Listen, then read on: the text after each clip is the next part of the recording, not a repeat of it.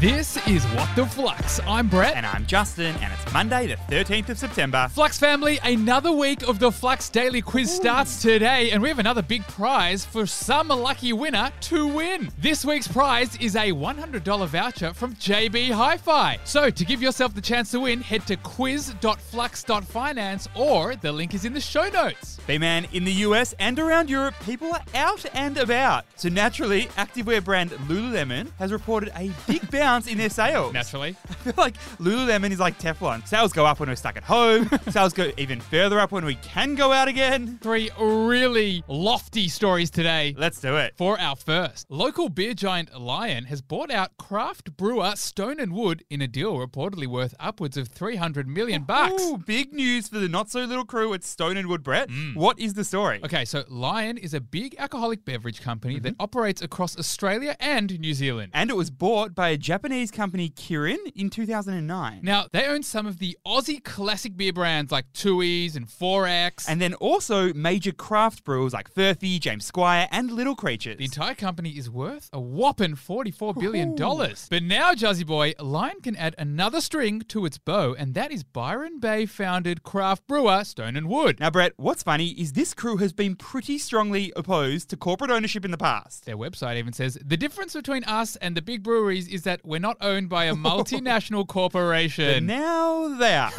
Which is a bigger bat flip than OnlyFans and its racy content ban. Or Guy Sebastian on his appearance in the vaccination ad. And Justin, while the per capita consumption of beer has actually been declining since the mid-70s, the brand value and brand stories of craft beers are still really important. So what's the key learning here? An essential part of a brand's worth is its brand story. They have an origin, they have a history. We see this with many segments in the economy, including food. Carmen's bars originally made out of the kitchen of the owner. What about Nando's Peri Peri Chicken, owing its roots to historic Portuguese chicken?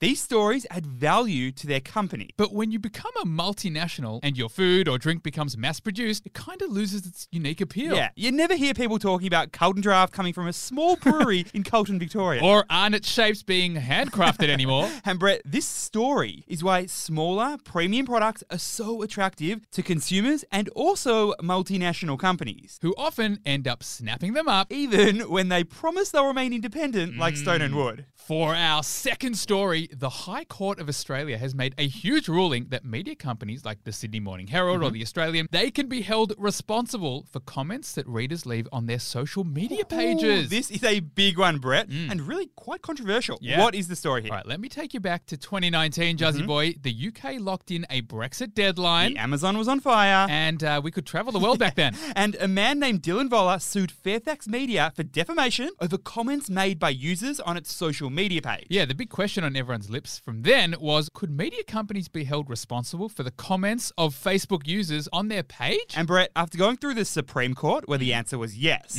they appealed to the High Court, and the answer is still yes. Yep, it's fair to say, Justin, the decision was pretty shocking for the Australian media. So what's the key learning here? There's a fine line between protecting someone's reputation and limiting freedom of speech. On the one hand, it's a big step forward in giving victims of social media attacks a way to seek justice. But on the other, it could be seen as limiting freedom of speech. And it also puts a whole heap of responsibility on these media companies to be watching their social media pages like a hawk. So Brett, you can imagine this is going to have some consequences for what these companies post on social media in the future. And what they allow people to post as part of a discussion forum. But what's really interesting is that this ruling might not just affect big media companies, but also affect individuals like influencers, podcasters, or really anyone in the creator economy. For our third and final story, Facebook and Ray-Ban have finally released their new smart glasses, which act more like a camera than Sonny's. Ooh, I don't know about you, Brett. This kind of creeps me out a lot. What is the story? All right, move over Snap Spectacles. Facebook has finally launched its smart sunglasses. B-Man, the Zuck has been talking about these glasses for a very long time, but you actually wouldn't know that this is a Facebook product. And that's because the smart glasses called Ray-Ban Stories just look like a regular pair of Wayfarers. Yep, there's literally no Facebook branding in sight. And what are these part creepy, part unclear what exactly they do glasses actually do?